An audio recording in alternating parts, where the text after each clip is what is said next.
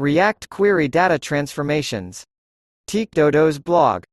The 6th of November 2022. Skip to Content blog tags sponsors RS's the 3rd of October 2021.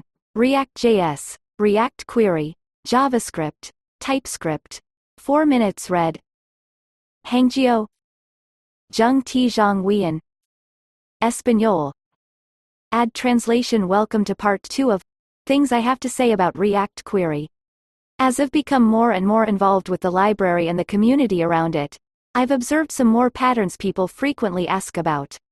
Initially, I wanted to write them all down in one big article, but then decided to break them down into more manageable pieces. The first one is about a quite common and important task: data transformation. Data transformation. Let's face it, most of us are not using GraphQL. If you do, then you can be very happy because you have the luxury of requesting your data in the format that you desire. If you are working with REST though, you are constrained by what the backend returns.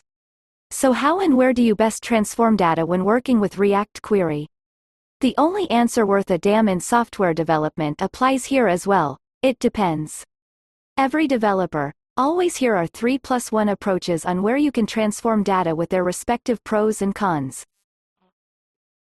0. On the back end. This is my favorite approach, if you can afford it. If the backend returns data in exactly the structure we want, there is nothing we need to do. While this might sound unrealistic in many cases, e.g. when working with public REST APIs, it is also quite possible to achieve in enterprise applications. If you are in control of the backend and have an endpoint that returns data for your exact use case, prefer to deliver the data the way you expect it. Green circle. No work on the front end. Red circle. Not always possible. 1. In the query FN. The query FN is the function that you pass to use query. It expects you to return a promise, and the resulting data winds up in the query cache. But it doesn't mean that you have to absolutely return data in the structure that the backend delivers here. You can transform it before doing so. Copy query FN transformation. Copy code to clipboard. 1 const fetch to-dos equals async. Promise less than to-dos greater than equals greater than 2 const response equals await axios.get. To-dos, 3 const data. To-dos equals response. Data 5 return data.map. Todo equals greater than todo.name.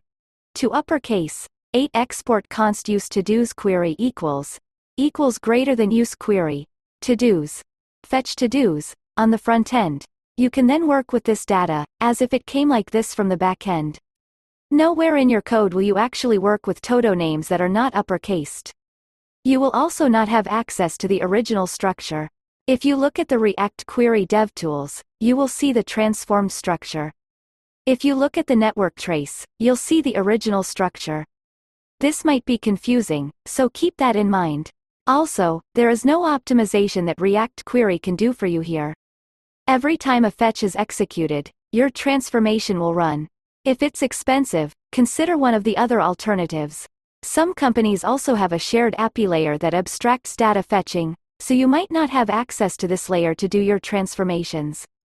Green circle. Very close to the backend. In terms of co-location. Yellow circle. The transformed structure winds up in the cache, so you don't have access to the original structure. Red circle. Runs on every fetch. Red circle. Not feasible if you have a shared API layer that you cannot freely modify.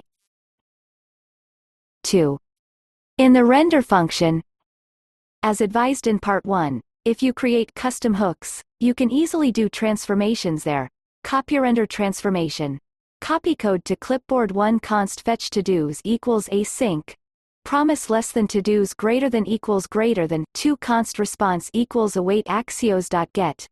To-dos, 6 export const use to-dos query equals greater than 7 const query info equals use query.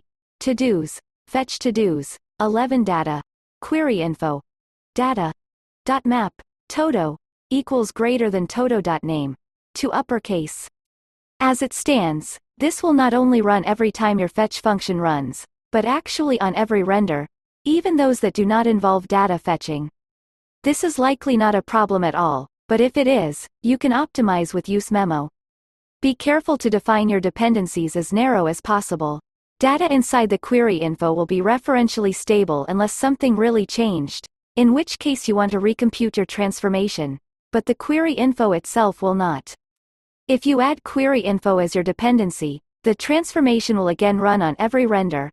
Copy useMemo dependencies. Copy code to clipboard 1 export const use to-dos query equals greater than 2 const query info equals use query to-dos fetch to-dos 6 revolving light. Don't do this. The useMemo does nothing at all here.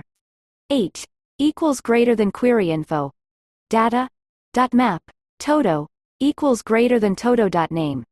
To uppercase 12 checkmark correctly memoizes by query info data 14 equals greater than query info data dot map todo equals greater than todo.name. To uppercase, especially if you have additional logic in your custom hook to combine with your data transformation, this is a good option. Be aware that data can be potentially undefined, so use optional chaining when working with it.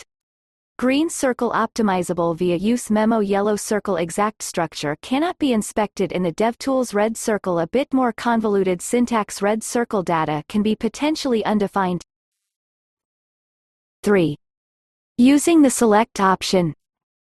V3 introduced built-in selectors, which can also be used to transform data. Copy select transformation. Copy code to clipboard 1 export const use to-dos query equals greater than 2 use query to-dos fetch to-dos 3 select data equals greater than data.map todo equals greater than todo.name. To uppercase, selectors will only be called if data exists, so you don't have to care about undefined here. Selectors like the one above will also run on every render, because the functional identity changes. It's an inline function.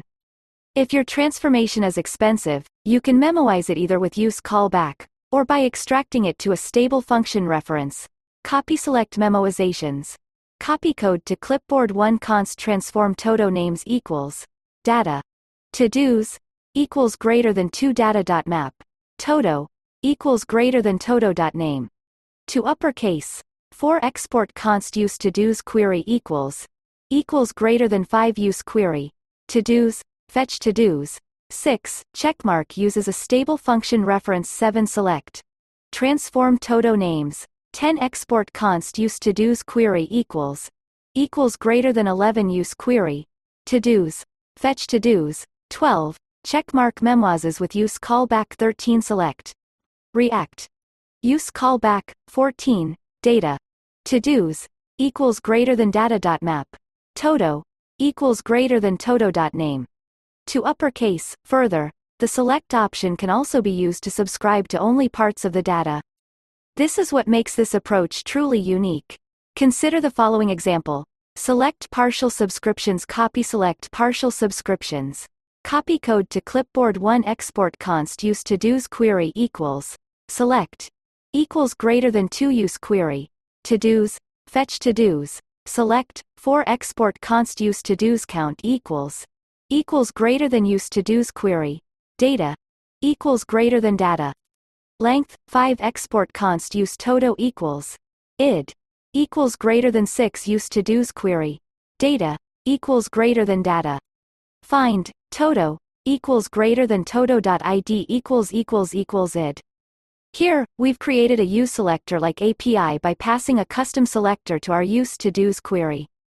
The custom hooks still works like before, as select will be undefined if you don't pass it, so the whole state will be returned. But if you pass a selector, you are now only subscribed to the result of the selector function. This is quite powerful, because it means that even if we update the name of a todo, our component that only subscribes to the count via use to-dos count will not re-render. The count hasn't changed, so React Query can choose to not inform this observer about the update partying face. Please note that this is a bit simplified here and technically not entirely true. I will talk in more detail about render optimizations in part 3. Green circle best optimizations. Green circle allows for partial subscriptions. Yellow circle structure can be different for every observer. Yellow circle structural sharing is performed twice. I will also talk about this in more detail in part 3. That's all I have for today, hand waving. Feel free to reach out to me on Twitter if you have any questions, or just leave a comment below. Down arrow. Copyright 2022 by TeakDodo's blog. All rights reserved.